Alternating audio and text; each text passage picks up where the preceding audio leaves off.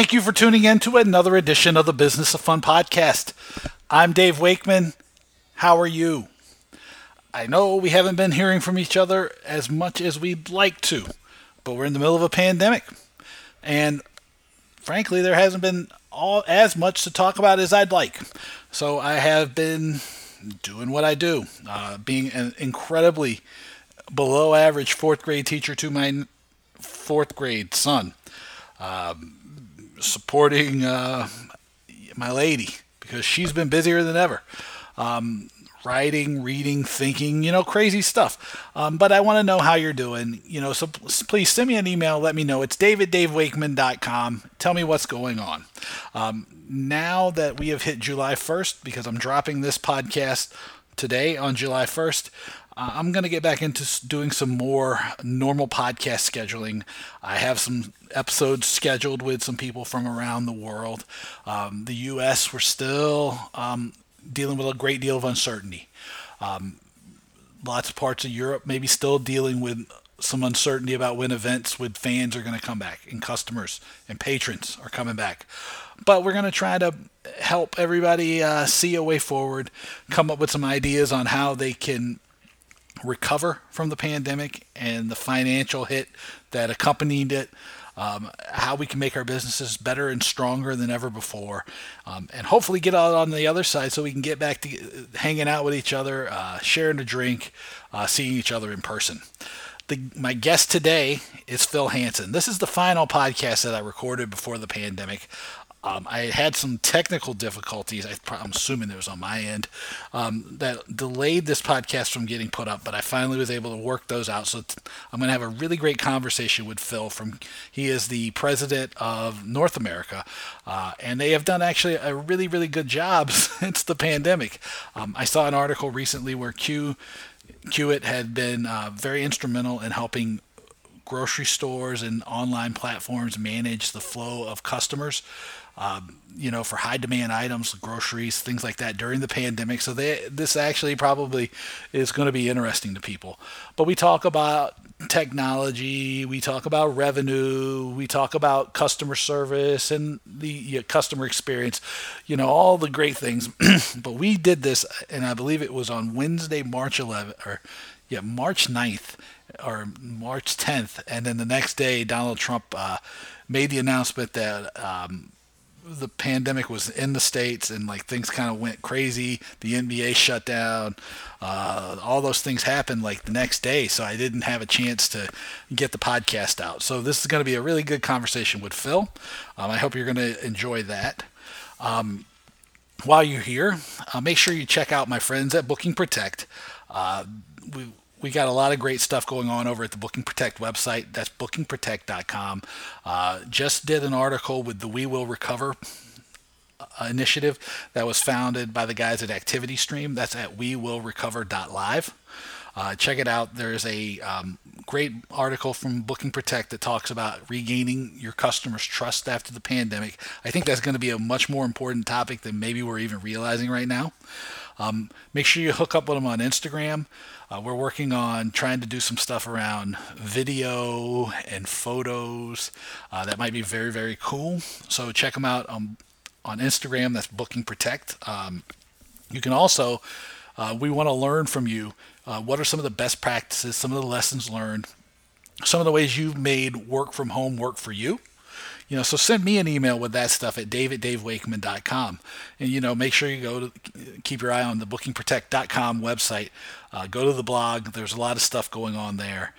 You can still get the What Matters in Tickets Now ebook, which probably takes on, again, some of those ideas there are even more important than ever. I'd also like to invite you to join me on July 14th and 15th for the NATB's online forum. The tickets are free.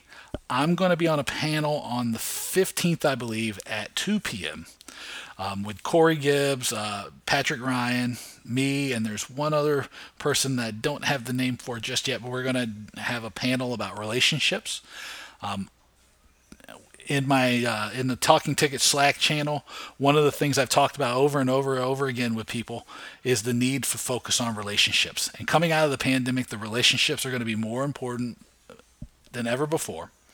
We're going to have to do things a little bit differently, I believe, and this is going to be a panel that addresses that. It's going to talk about relationships. We're going to talk about adding value. We're going to talk about all kinds of great and crazy stuff. So check out the NATB's online forum, which is replaced as a replacement for the World Ticketing Conference, which obviously you can't really safely have right now.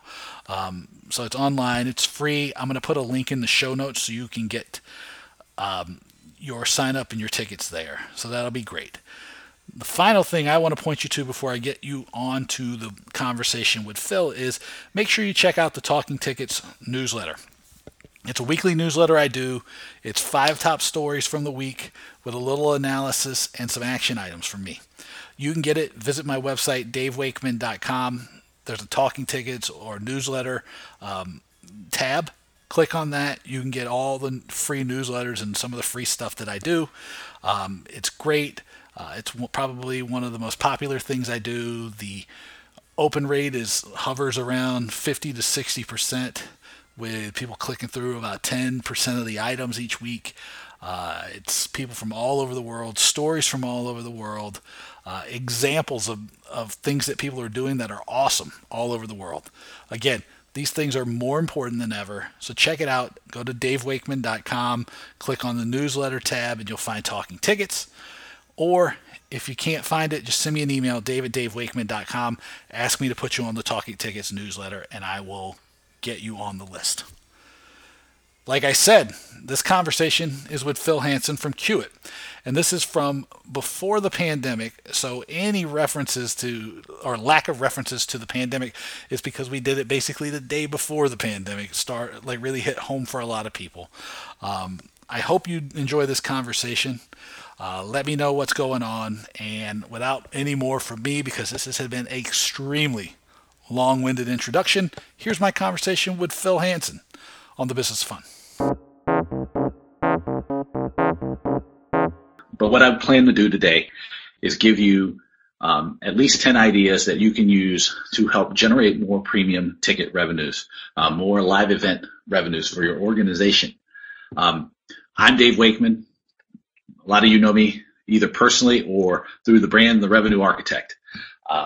I want to thank you for spending some time with me this afternoon. Hopefully I'm going to add some good value for you, give you some great ideas. As I've been mentioning throughout, this is a new webinar platform that I'm trying out. So if there are any glitches or any challenges, let me know.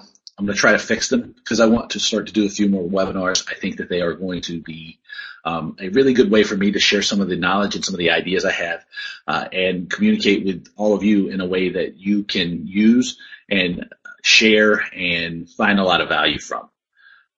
So without further ado, let's get started. The 10 ideas that I'm going to give you today are just 10 ideas. They aren't the only 10 ideas. I've tried and tested a lot of ideas over the last 18 to 24 months that have met with success. Some have not been successful. What I bring to you today, though, are 10 ideas that I think can help you immediately. But these aren't the only 10 ideas. If I have only one idea that I do want to make clear to you today, if I can only impart one thing on you, is that in selling and marketing anything, not just a premium experience, but anything you're going to be marketing and selling, it's be creative. When I was at Intex in January, I was on a panel about creating revenue opportunities. And one of the panelists said that we're limited in the number of ways that we can create revenue, that we can grow opportunities. And I was like, well, my jaw hit the ground, and then I was able to hold back from saying anything too nasty. But I was like, the only thing that we are limited by is our ability to be creative. And so I want to impart just one thing on you, is that no matter what you're doing, make sure that you try to be creative. Always push yourself to go one step further, because the only thing that's limiting us in our ability to market and sell the premium experience or anything is most of the time our creativity, right? Because people are always looking to buy experiences. The data is pretty clear on the fact that people are spending more and more of their money and their focus and their energy on experiences. So we just have to be more creative in selling them. Is that fair to everybody? I think I can actually poll you in the chat box. You raise your hand or wave or something like this, but I'm not going to do this because I'm just going to assume that that makes sense to everybody. So the first idea that I want to talk to you about today is I want to talk to you about rethinking your prospecting. For many people, they might still operate in an environment where prospecting is primarily smiling and dialing. You might have a set number of phone calls you need to make every day. You might be in a position where you need to, do your calls no matter what. I'm not telling you to stop making your phone calls. What I'm trying to tell you is I want you to think further. A friend of mine, a guy called Stu Heineke from Whidbey Island out in the Seattle area, wrote a great book a couple years ago, and I shared, and I've shared in many places before, called How to Get a Meeting with Everyone. And he has a philosophy called contact marketing. And it has been really influential on the way that I have done things.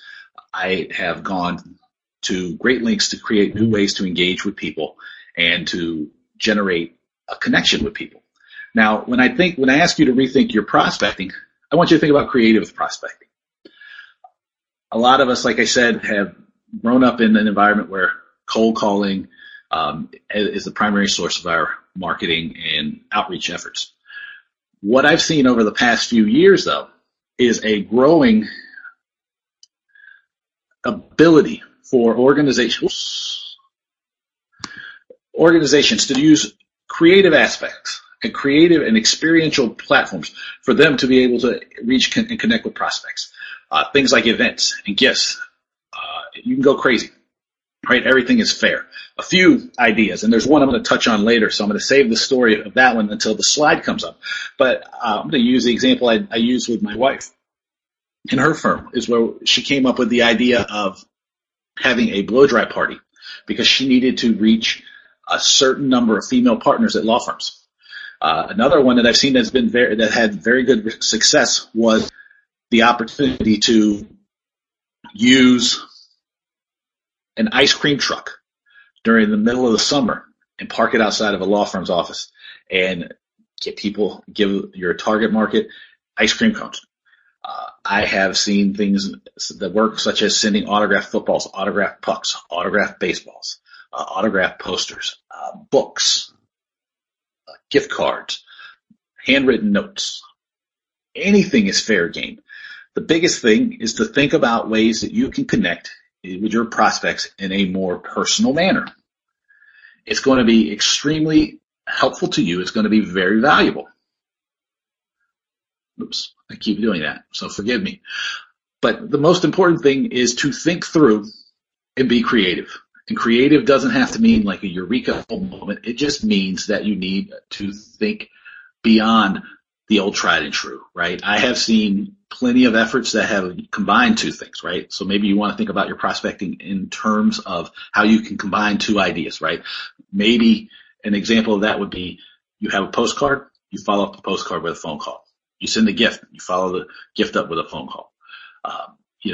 Think in combinations, throw events, research your prospects. Maybe you use your building as a opportunity, as a way to connect with prospects, right? Maybe you have a certain number of prospects that are really big basketball fans and you are a basketball team, and maybe you let them practice on your basketball court. I saw that work in Seattle with the Supersonics when they were still around. The big key here is just to go one step further in your prospecting and think about how to be more and more creative in what you do. The next thing, point number 2, is ask for referrals. I won't ask you to out yourself if you don't have a formalized referral process, but what I have found over the years is that in all too many cases, we forget to ask for referrals. It's not that we don't want to. It's not that we don't even love them. It's just that we forget to do it, or that we don't have a thoughtful way of asking for them. Now I have a few tips for you as far as how you can ask for referrals more effectively. The first thing, and maybe this is maybe the most important thing, because one of the challenges it seems that people have with asking for referrals is they forget. So plan ahead. Understand exactly when and how you're going to ask for referrals, right? I try to make a habit of asking people that I've done business with or that I've worked with quarterly Is there somebody I should reach out to? Is there somebody I should be talking to? Is there something I should be looking at? Right? So that I have trained people to understand that I'm going to ask for referrals, which goes into my second point, which is do it consistently. I said I do it quarterly. Am I always perfect about it? No, but you can guarantee that most of the people I talk to and that I work with, I always ask them at least 2 or 3 times a year for referrals, right? Do I always get all the referrals I need? Not necessarily, but I'm constantly focused on it. I'm planning for how I'm going to do it. I'm making sure that I do it consistently. And then maybe the most important thing is you want to make it easy for your customers. This means there's a right way and a wrong way to ask for referrals. The right way is to be very specific about the kind of referrals you're looking for, right? You might say, Joe, I'm looking for any referrals of your partners or colleagues that are in a business that has about approximately 50 employees, and their revenues are around, let's throw a number out, $5 million a year, that are always in the habit of entertaining clients, just like you have. Do you know anybody that fits that profile? And that just is so you can make it easy for your customers. That way they understand exactly what you're doing, you're looking for, how you're doing it. Because it's really can be tough for somebody to give you referrals if you just go, hey, is there anybody I should be talking to, right? Try to be specific, because if you're specific about the ask, it's often easier for people to offer you a referral, to engage with you, and to likely come up with people outside of the restrictions and parameters you gave them. But the most important thing is by putting some sort of limit or outline around the ask that you're going to make, it helps people clarify what you want. Does that make sense to everybody? Let me know if I've gone way off base in the chat box. Idea number 3. Think about how you can help your current buyers be successful. What do I mean by this? I mean that in a lot of cases, we often are so consumed with making the sale that we forget that in a lot of cases, the premium purchase, premium sale, is part of a larger philosophy and a larger marketing strategy or business development strategy for your clients. They're not just buying them because they're using them for their own personal benefit. There's often a business outcome that's attached to them, right? It could be business development. It could be networking. It could be client cultivation. It could be employee rewards. It could be any number of ideas. The big key is to think about how you can help your buyers be successful. Now, how might this work? A really great example, and I don't know if he's on the webinar here, but there's a friend of mine that works for the Sounders in Seattle, and Michael, who helps his clients, his partners, manage the invitations to their suites and events so that he can help the client understand who he wants to get there, what kind of outcome, who they hope to meet and have come to their event. And he helps manage the process so that he takes that burden off of his client, right? He manages it. He creates an invitation. He does the outreach. He helps explain how to get to the stadium, where to park, how to enter the suite, what to look for when he gets there. All these kind of things. And then he goes even a step further, because he then follows up with the clients after the fact to make sure the people who attended had a great time. Make sure that the client had a great time. He makes sure that the entire process of using a suite at the Sounders game is managed as helpfully and proactively as possible. It is very successful for him. Another idea on how this might work is you can find out who or what your guests are working on and help them make connections. If you have been in your market for any length of time, or if you've worked in a number of big markets or maybe even small markets, you probably have connections. You probably have insight into business. You probably have ideas and ways to make connections with your client that will help them be successful. And this might help them be more successful and allow them to be long-term buyers from you. So think about how you can help understand the business needs that your clients have and help them get closer to their goals. And the third idea that I put here is ask them simply, what is this partnership with us? What is having these premium seats? How is it going to be successful to you? What does success look like? I can guarantee you, from having been a consultant for almost 12 years, that question alone is extremely valuable, because most of the time success or failure is left a little muddy. And because it's left a little bit muddy, you often end up in a situation where you might be doing a great job of being successful and driving real value, but nobody understands that because you've never set expectations. You've never explained what success looks like at the start. So ask simply, what would success of this look like?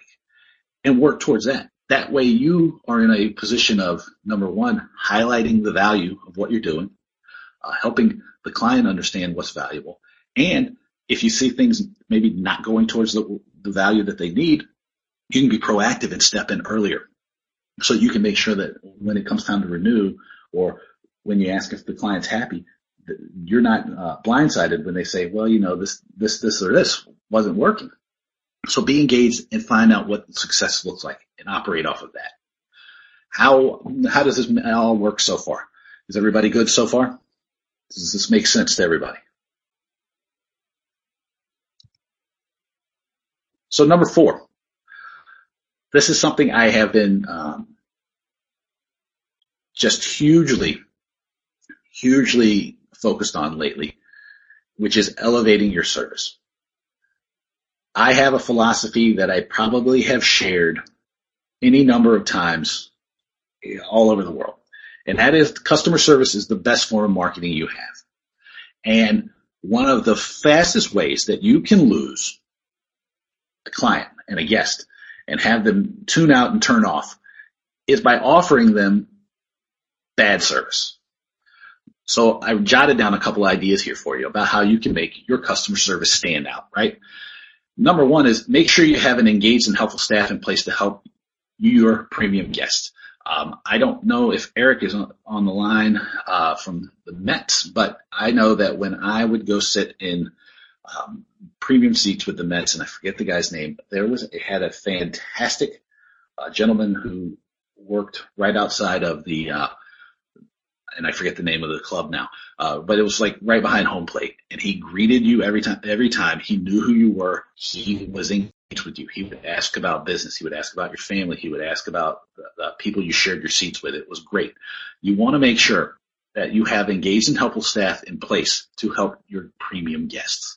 If they are your most important and most vital source of revenue and the most spending and investing the most in your product and service, make sure you treat them that way. It adds tremendously to the value, and it makes your service stand out and pop, right? Because I think we've all been in situations where we've seen what indifferent or bad service looks like, and it's an opportunity that we can't afford to miss by having our customers not feel loved, not having our staff being engaging and helpful, being proactive in the way that they deal with people. The second step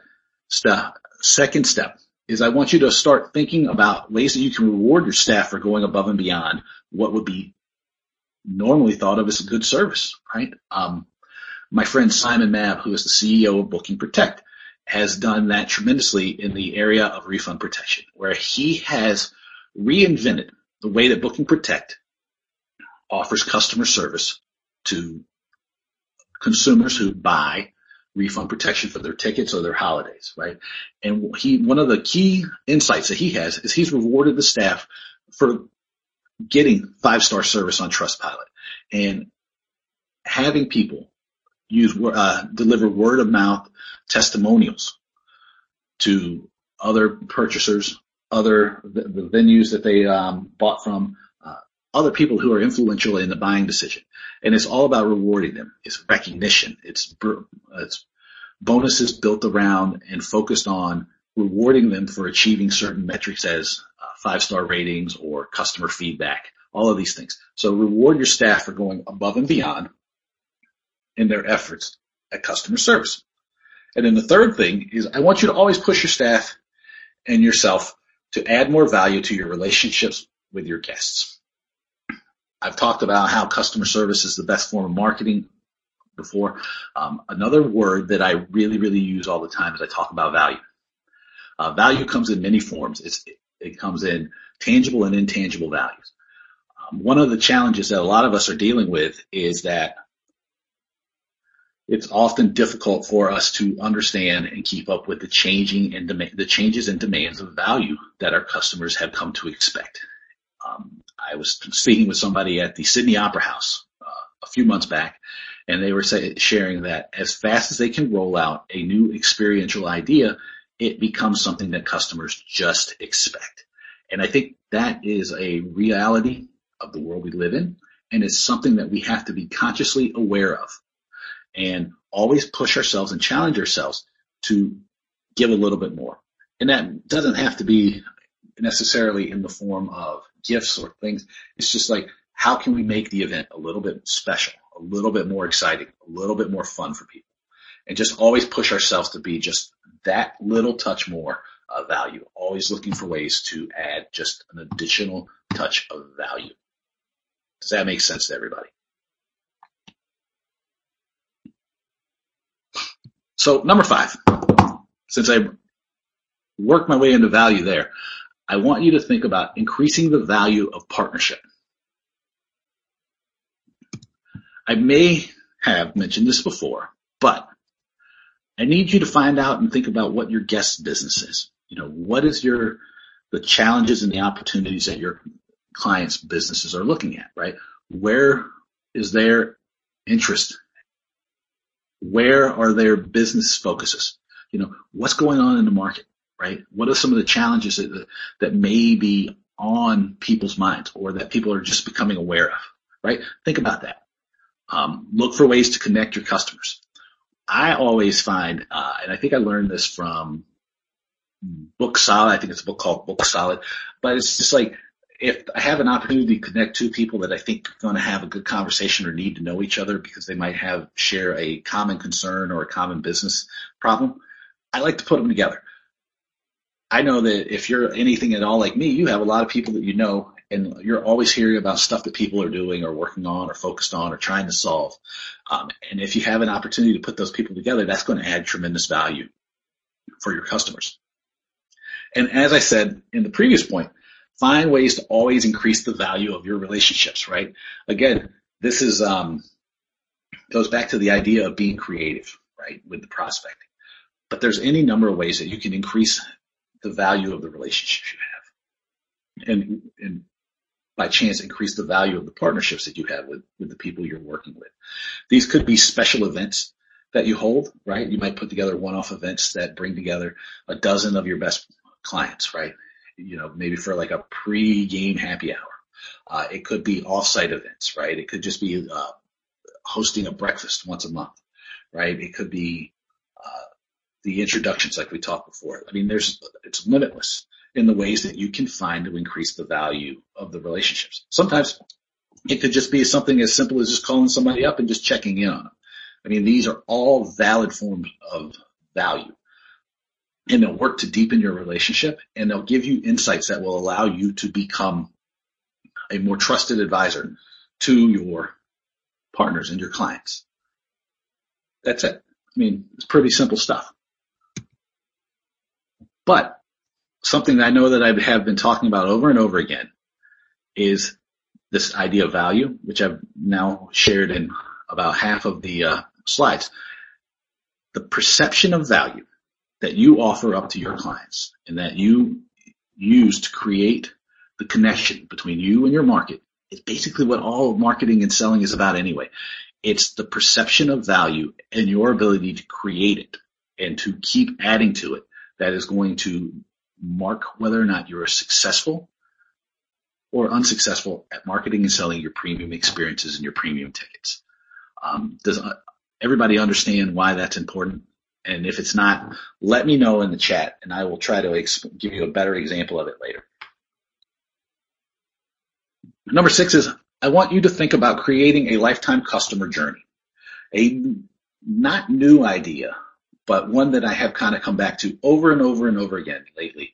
And I guess maybe it's an old idea now, is the idea of a lifetime customer value. and the idea that it is always cheaper to keep the customers you have than to find out and replace them. I don't think that's at all a crazy idea to share. I think that we need to spend a little bit more time thinking about it, and especially in terms of specific buyers, right? If I go back to Michael at the Sounders, his way of managing the relationship and growing relationships and developing referrals and creating paths forward for people is just fantastic. For you and for me and for everybody, what's the journey look like? The first most important thing I think we have to keep in mind always is that a customer's needs will change over time. I was talking to a friend of mine on Saturday night, and they have tickets to a local team, and she was telling me how as her kids get older and it becomes more difficult for her family to get together, the needs for her tickets and the way that they use the tickets is changing. They sit in premium seats. That's something we all need to keep in mind for all of us, is that our customers aren't fixed in any one area, right? Let's use me as an example. Today, my business might be medium sized, right? I might have 15 employees, and I might need to develop business, network, entertain clients, to grow relationships. But what do I need? I probably need maybe 4 seats in a loge box. Yet, maybe over time, there's going to be changes in my life, right? My son gets a little older, and maybe he's really into hockey. So then I want to add a certain amount of tickets that I can just take with him, right? Or my business grows and I outgrow 4 seats, and instead I need 8 seats, or I might need 20 seats. Who knows? It's understanding and managing where your customers are in their personal lives and in their business lives, and having contingency plans and ideas of how to guide them and best fill their needs over time. Does that make sense to everybody?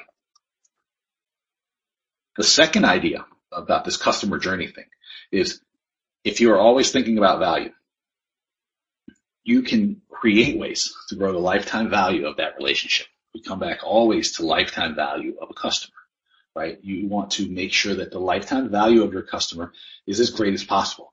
Again, customers you have and that you keep are almost always going to be more valuable than trying to find and develop new customers, just because getting new customers is expensive and time consuming, and you're just getting them later in your life cycle of your business. So you always want to think about how you can create more lifetime value for the relationship. A lot of the ideas we've covered so far today are specifically pointed at that, right? Things such as finding ways to connect your clients to other opportunities, right? Understanding the business that your customers are in, putting people together, putting events together, finding out about what's going on in their business or in their life so you can add some value, right? Is going to help smooth that journey along. It's going to help push that journey in the right direction. And then the final thing, as we're talking about a lifetime customer journey, is focuses on giving as well as getting. I know that sometimes it feels like, for me, salespeople or people only call me when they want something. And sometimes we just get so busy that that's, the only time we can think to reach out. But to really maximize your premium sales and the effort you're putting into the premium experience, you got to think about what you can give as well as what you can get, because it has to be work both ways. Because if not, the kind of people who are going to be investing in premium experiences are the kind of people that everybody's trying to get to. And so how do you differentiate yourself is by how you focus on that relationship. I don't know that I necessarily put a specific slide in here for relationships, and it's maybe an error on my part, because maybe one of the other big ideas besides getting creative is to think about the premium marketing and selling practices as a relationship with some of your most precious buyers. So focus on giving as well as receiving in your relationships, and keep in mind that the big differentiator is likely going to be your relationship with your buyers. Does that make sense to everybody? So far, everybody holding strong so far, so good. So number 7, surprise and delight your customers with the unexpected. I have some friends in Copenhagen, and they have a company called ActivityStream, and it is an AI product that focuses on helping you uncover data or uncover observations that will help you create magical moments. And so when I started thinking about ways that we can generate more revenue and create more opportunity for the premium seating and premium marketing and selling functions, I thought about them. Because surprising and delighting your customers with the unexpected is some of the most powerful marketing and differentiation you can do. I want you to think about it like this. What if this was happening to me, right? Empathetic. It's kind of the core of design thinking, right? Which I've come to learn is that people look to me as someone who is at the forefront of design thinking as it applies to sports marketing. Who knew? But put yourself in your customer's shoes. Think about it with these 3 ideas, right? What's something that we take for granted? I know that there's tons of stuff we take for granted, right? I was telling the story, and actually my friend Martin used this at Intex again, about recently I took my son to a Capitals game. I think there was a day off of school the next day, and I got tickets right on the glass, right behind the San Jose Sharks bench, right? We were touching the glass. It was fantastic. Like the coolest thing we've done. And at the end of the game, when we're rushing out with all the people at the end, somebody from guest services didn't know it was me, but just spotted us in the crowd and came up and stuck a signed Nicholas Backstrom puck in my hands for my son. And it was just like a really, really unbelievably cool moment. That, could be happening to anybody. It just happened to me, right? But something like that we take for granted, right? It's like, maybe you give somebody a ball. Maybe you give them a chance to, stand on the pitch before the match, like even before the players run out and warm up. Maybe you have, the opportunity to show people a little bit of a backstage, presentation of a game. Maybe you have, alumni or somebody who can meet with people, right? These are all should be like standard issue ideas. But the big point is put yourself in your customer's shoes and say, what's something that I take for granted because I'm around it all the time that might mean the world to my customer? The second idea is, what do you know about your buyer that you can use to create a wow moment for them? This is goes back to, I do a podcast. If you haven't listened to it, it's called The Business of Fun. It focuses specifically on marketing and selling experiences. And I think it's the 3rd episode I did with Martin Gameltoff, who again, Martin's from ActivityStream, a good friend of mine. But we talked about how his mom likes to travel around Europe and go to opera. And we talked about how one of the organizations they worked with actually, and I think this is right, if I'm off at the points, Martin tells the story much better than I do. They took the data that they had in their CRM and in the back end of their system, and they were able to recognize that Martin's mom goes to opera all over the world, and they were able to customize a unique experience for her, which was, I think, that they just had the concert master or the executive director sign a program for her with a nice little note, recognizing that she was there, recognizing that she does a lot of travel for opera, and thanking her for taking the time to be there with them. And it was really a powerful thing. And it's sort of, especially in the world of the theater and the arts, has Martin's mom's that story has become a really big touchstone for people. It's very, very powerful. The final one is, who does your customer care about? And by doing for them, you do for your customer. I know that the wording on that is a little clunky, but I really gave you a great example of that just a few minutes ago when I talked about going to the Capitals game and having someone from guest services put a puck in my hand for my son. The same time at the game, that people were really great at the jersey stand because my son had a Capitals Stanley Cup patch they needed to be put on it, and they couldn't have been more gracious with him. And they took just tremendous time to talk to him and explain to him and go over everything with him. He ate it up, and because they were nice to him, it meant the world to me. I remember one time helping a friend of mine from Maine, a guy called Ed Bull, do something nice for his family, right? And meeting them at a Mets game when it was still Shea Stadium, and hand delivering tickets to them that they didn't know were coming, right? And finding them in a crowd, and that meant the world to him. And that was, and all of these things they're possible. Maybe some of this stuff is a little bit more labor intensive, maybe some of it's not. The big important is to put yourself in the footsteps of your customer and ask them, if something did something like this to me, would it knock my socks off? And then if it's reasonable, if it's feasible, doing it, right? Because these are going to be your most valuable customers. These people are strong, powerful advocates for you. And they invest so heavily in you that if it's me, I want to wow them. It's just, it makes me feel good. It makes them feel good about me. And so as it goes, it makes them feel better about the organization. Does that make sense to everybody so far? So number 8, this is one I use quite often. I want you to steal ideas from other sectors, of course, lovingly. And all I mean by this is that there's so many great organizations all over the world and in every sort of industry and in every sort of field who are doing just tremendous work, right? And they're connecting with their clients in such powerful ways and in such powerful moments that we'd be stupid not to take some of their ideas and use them as our own. So don't reinvent the wheel. I'm going to give you 3 examples here. And just like I said at the very beginning, this is not a comprehensive list. It's just meant to spark your thoughts and your thinking process. But number 1, think about the way that Apple, use the Apple Store as a idea of maintaining the premium of the retail experience, right? It's the minimalist design, sure. It's, I remember when it used to have the Physical Genius bar, and you would go at it. I don't know if the people were smarter about the computers than I was, but it felt like they were.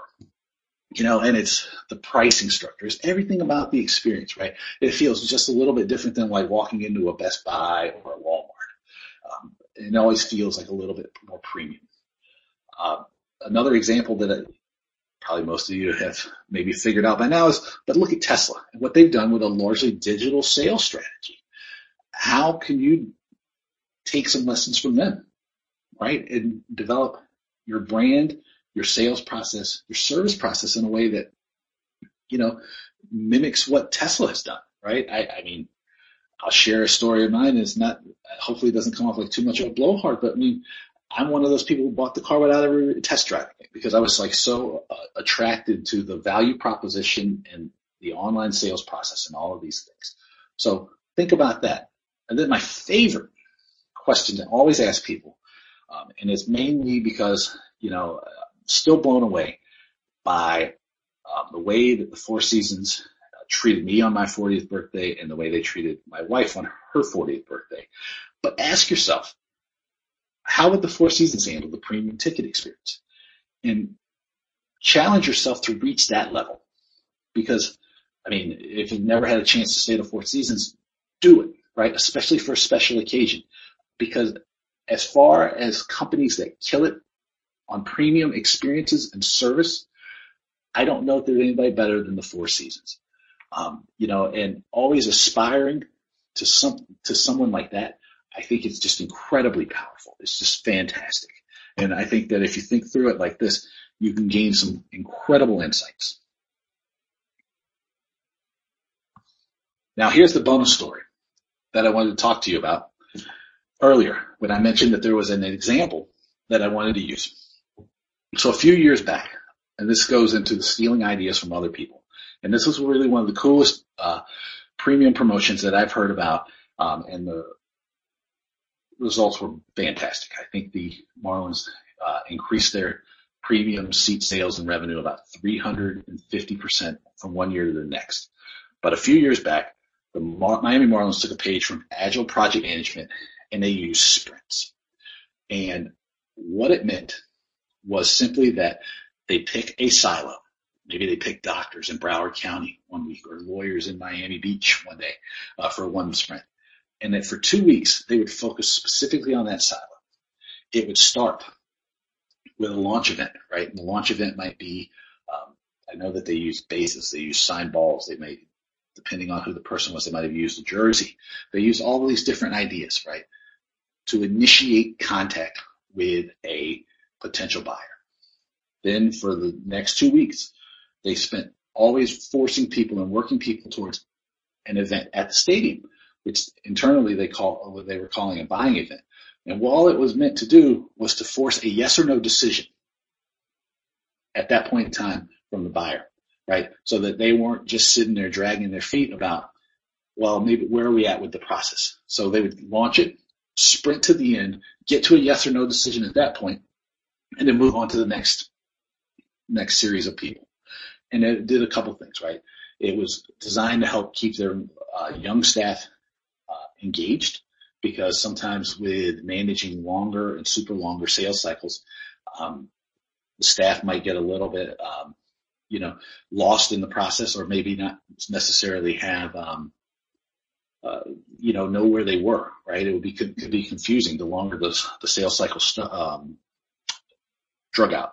And it helped get people accelerated the success of the process, right? Because if you knew every 2 weeks you were going to have an opportunity to get to a yes or no, it helped incentivize you to work as hard as you could over those 2 weeks to get the results you needed. And it was really powerful. Like I said, somewhere between 350 and 360% increase in premium sales from one year to the next. And it was really, really a cool thing, because it was stolen lovingly, of course, directly from project management, which I thought was great. So number 9 is show the ROI of ownership. This is something that is struggled with for sometimes. ROI on tickets, absolutely. I remember a few years back, the Florida Marlins had the Florida Panthers, had on their splash page for their premium seats a testimonial from a business owner who talked about having made about $1.5 million or $2 million in new sales from his membership in the Panthers premium program. And I would challenge you, can you find buyers that have made profitable new relationships at your event? If so, what was it? And can you explain it in a way that is meaningful to other people who might be looking to buy, right? The next one is like, can you talk to buyers about how their premium purchases and the premium seats and experiences have nurtured relationship? What's that worth? That might be both tangible and intangible benefits, right? Because it might be a situation where a client that they've worked with was giving them a small amount of business, but because of the relationship that they developed through going to your games and your events, it grew, expanded the relationship. What's that worth, right? Can you do that? Or let's just go crazy and think about the intangible benefits, right? Which are going to be those things that you can't necessarily put a number on, right? Peace of mind, deeper relationships, more valuable connections to people. All of those are definitely things that you can show as return on investment for people, right? And you can list them off. You can put them everywhere, right? And it's really, really powerful, because one of the key things about the premium buyer and the premium sale and the premium process is that the people who are in the seats, they want to know that it's people like them are doing things like this. And by showing them this, it's extremely valuable. Does that make sense to everybody? So number 10 is maybe my favorite. I don't know. I like them all because they're all ideas that I came up with, of course, from my experiences. But I want you to think about yourself and how you can become the trusted advisor to your buyers. This is something I've talked about a lot over the years, and I maybe don't talk about it enough still. But you just don't sell tickets alone. I talked about the year that I sold $10 million of tickets, and how I never sold a single seat. I sold lots of business opportunities, lots of holidays, lots of connections with family, lots of special events, never a single ticket. You and your business acumen can and should be your secret weapon, just like it was for me, right? Your business acumen is your ideas, your ways to make your event more valuable. spending time at your building more valuable? One way you can do that is I need you to be smart about what is happening in the world around you. Earlier in the webinar, I talked about understanding your client's business, right? Or understanding the business environment that people are operating in. That's all business acumen is. That's how you become a trusted advisor. It's truly, truly valuable, especially as discretionary income and tax laws and tax implications have changed. It can often make the difference between making a sale and not making a sale. So you need to give yourself as many advantages as possible. I put this third point in there this morning because last night I watched Billions. And Chuck Rhoades was the former U.S. attorney for the state of New York. And he got in some trouble, got fired by the attorney general, blah, blah, blah. Go watch the show. It's great. I love it. But Chuck had to reinvent himself as an influence peddler. And he did this by making things happen. I want you to think about becoming a trusted advisor as how can you reinvent yourself as a go-to business idea machine, right? If it's just about coming and enjoying the game, then maybe that's not enough for people to invest 4, 5, 6 figures with you. But if you can give them a little bit more, something more, if you can become a trusted advisor, an idea machine, someone who's always thinking about creative ways to connect and grow their business, take advantage of opportunities, you are going to become an asset, right? And the investment of $10, $20, $50, $100,000 is going to look good in comparison to the return on investment that you're going to give people. Again, how can you measure it? You can measure it in tangible and intangible ways. The big idea I want you to do is to think about how you can become a valuable partner and asset by becoming a trusted advisor. Now, that's 10 ideas. I think I did my job. But let me give you a couple of key takeaways here. Number one is I need you to be creative, right? I hope that came through the entire presentation. Please be creative, right? There's a great book called The Creative Curve, I think it is, by a guy called Alan Gannett. Alan's a great guy. He lives down the block from me. We go have coffee sometimes. Fantastic book. Creativity is a process that you can learn, right? And most of the time, it's just having the courage to begin. The second step is I want you to be proactive. I want you to always take opportunities.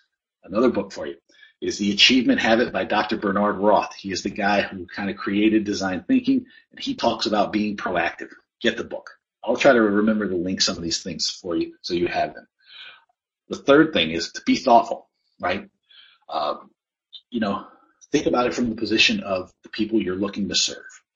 Thinking about how you can always add more value, how you can be more creative, how you can be more proactive. Just be thoughtful. Fourth idea, be willing to screw up. If you've never screwed up, this is because you've never tried. Don't look at failure as like a end-all be-all. You just make a mistake. We all do. And then finally, be willing to constantly learn. You've all signaled that to me because you're here today. It's fantastic. But be willing to constantly learn because that's really the only way you're going to continue to get better. And it's very important. Now, I do have an offer at the end.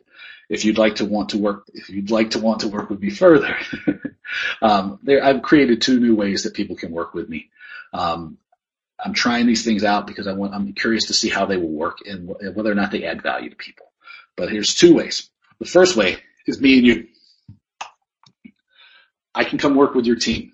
I have not typically done a lot of sales training work, but I have found some stuff and some ideas that I think will be valuable to sales teams, and I've created a couple programs that will allow me to work with your team.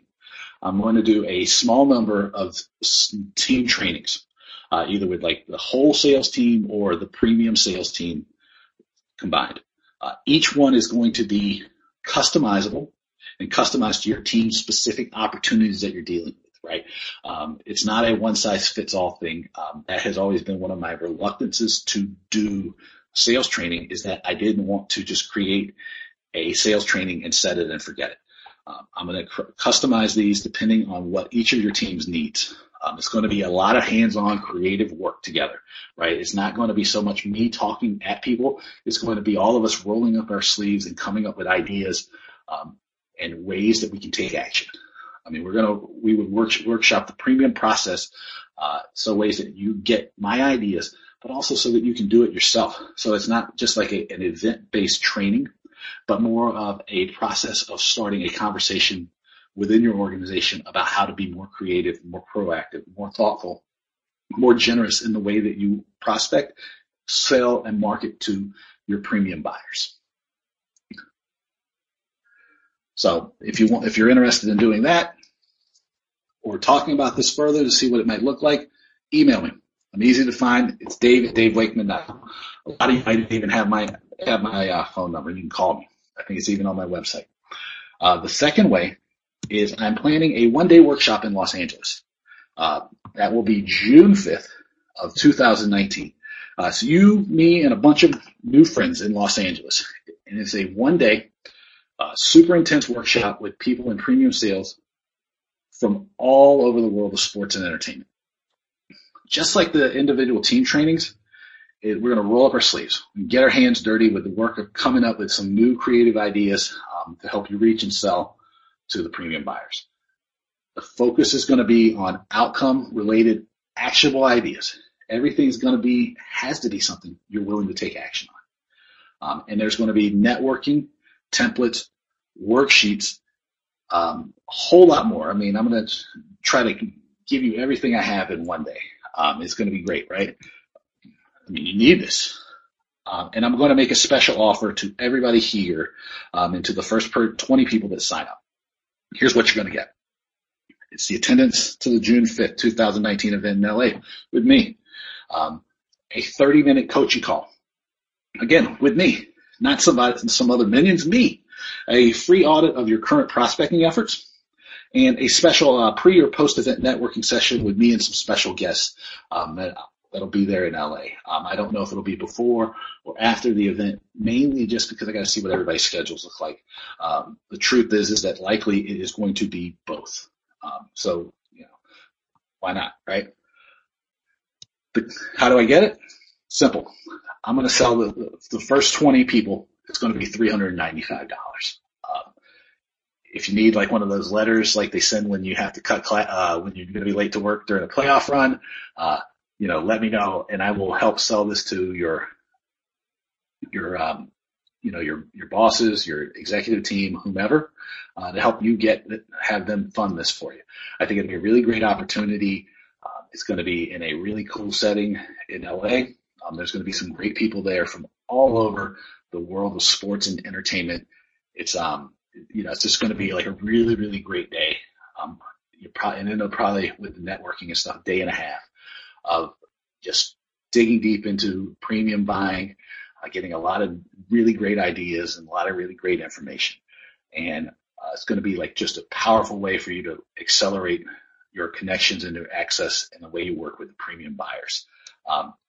If you want to stay in touch with me, I'd love that.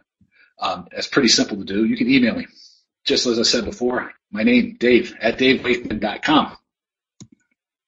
I'd also love it if you follow me on the Twitters, @DavidWakeman. As I've joked on the end of my podcast, The Business of Fun, which you should all subscribe to on all the major services and review, because it's awesome, is that there's some guy, I think he's in Missouri, who has the @DaveWakeman Twitter handle, hasn't tweeted since 2014. I want it. Get it for me. I love you for life. If you haven't already, connect with me on LinkedIn. Since this was sort of a test case, do send me your thoughts, your questions, and your ideas. I love to hear from them. I love to hear from you. I do want to thank you so much for being here, sharing your attention with me, spending your time with me. I hope this was valuable to you. I hope that you learned a lot. And hopefully this was valuable that we can do it again soon. Okay, thanks so much for being here. If you have any questions, just email me, Dave@DaveWakeman.com. But I'm going to sign off now. But thank you so much for being here. Well, what did you think about my conversation with Phil? Let me know by sending me an email. It's Dave@DaveWakeman.com. As always, I'd love it if you would connect with me on social media. You can find me on LinkedIn or you can follow me on Twitter. I'm at David Wakeman. Like I mentioned at the start, check out Booking Protect's website. It's www.bookingprotect.com. Got some great articles up there. We're going to do some things around best practices, lessons learned, ways to recover. All kinds of stuff is going to be coming up on the blog over the next weeks and months. So make sure you bookmark the blog page so you don't miss out on anything. Also, follow them on Instagram. We are going to try to get some videos, some photos, some cool stuff going. So check them out, right? Do it. That's Booking Protect on Instagram. And then finally, we are looking to find out what has worked for you, what lessons you've learned, some of the things that have been interesting about work from home for you, some of the things you're going to keep, some of the things that maybe you are going to discard due to the nature of what we've dealt with over the last 12 or 13 weeks. So let us know. Send me an email, dave@davewakeman.com. And we can talk, we can email, we can do whatever. Make sure you join me on July 14th and 15th for the NATB's online forum, which is the replacement for this year's World Ticketing Conference. I'm going to be on a panel on the 15th, I believe, at around 2 o'clock on relationship building. It's going to be great. Again, relationships are going to be super important in general. They're going to be even more important now. So you want to make sure you tune in. There's going to be a link in the show notes for signups. They're free. So do it. If there's one Zoom call you don't want to miss, it'll be that one. Because it's going to be a great panel, and they've let me on it. So it'll be a great panel minus me then. I'm kidding, of course. Make sure, if you don't already, sign up for the Talking Tickets newsletter. You can get that by visiting my website. It's davewakeman.com. There's a newsletter tab, and you should find a link to the Talking Tickets there. Or if you can't find it or you don't want to look, you can send me an email. It's my name, dave@davewakeman.com, and I will get you on the list. Finally, I know it's been a while since we had a chance to talk. I want to thank you for being here. I hope everybody's safe and sound. I know I talked to a couple people in the world of tickets who were affected by the coronavirus and COVID-19, as in they got sick. Everybody I know has recovered. Right now, it's really impacting people in a terrible way. I don't know when my best guess is when things will get back to normal. But what I'm going to try to do here is provide a little bit of a home for ideas to help us get refocused, recover, get back into a growth mode, won't quit until everybody is, safe, sound, back employed or employed, making money, doing all the great things that they can do. It's been a little bit of a struggle for me because I may be all about tough love camp, but the thing about it is that my belief has always been like some of the stuff we have to deal with is difficult, but we can do it. That doesn't mean it's going to be easy. In fact, it's probably going to be hard, but there's always a brighter future if we keep pushing forward. It's a little bit of a struggle sometimes to keep that positive attitude going, but I'm here for you. So if you need to talk to somebody, you need somebody to bounce an idea off of, you need anything, you know how to find me. You can email me. It's dave@davewakeman.com. You can call me on my cell phone number, text me, WhatsApp me. It's the country code's number 1 for the U.S., 917-705-6301. Anything I can do for anybody right now, you let me know. Don't feel like you have to deal with this thing alone. If you need anything, need anyone, want to talk, whatever it is, I'm here for you. I want you guys and girls to know that I have been thinking about everybody, and I'm going to do my best to give you a little bit of humor, a little bit of normalcy, and a little bit of focus on the future. So thank you again for listening. Thank you for being here. And until next time, take it easy. I'll talk to you soon.